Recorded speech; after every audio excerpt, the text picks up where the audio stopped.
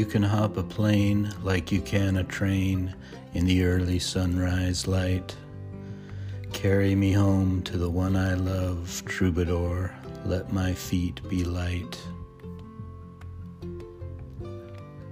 In lieu of sunrise, a stormy sunset in Denver last night, and flight, punching through the looming clouds for a bumpy ride towards the morning. Lightning and thunder in that order woke the night before the sun rose, while you and I woke ourselves and gave up on sleep, waiting on the sky.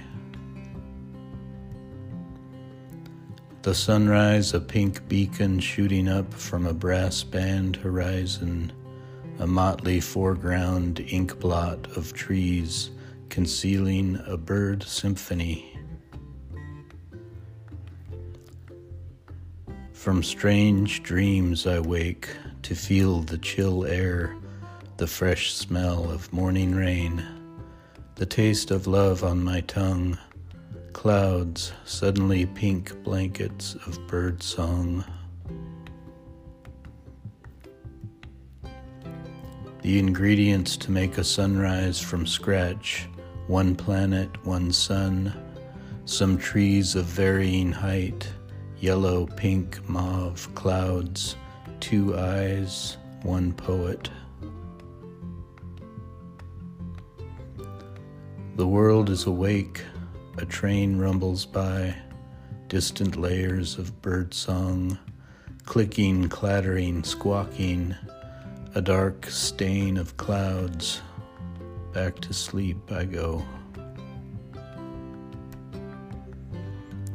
Visions assembled from materials briefly passing through the air as the globe we cling to spins, are made of nothing and are beautiful.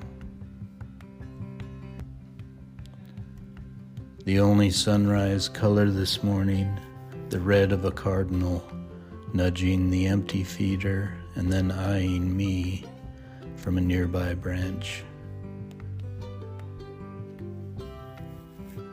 Cantaloupe canvas, crepuscular sky, capricious distant ghost hills, city murmuring awake, savoring the dim remnants of the night. Which part of this is the sunrise? It is all of it, the entirety. The golden, orange, crimson soup of sky, the hills, the buildings, your eyes.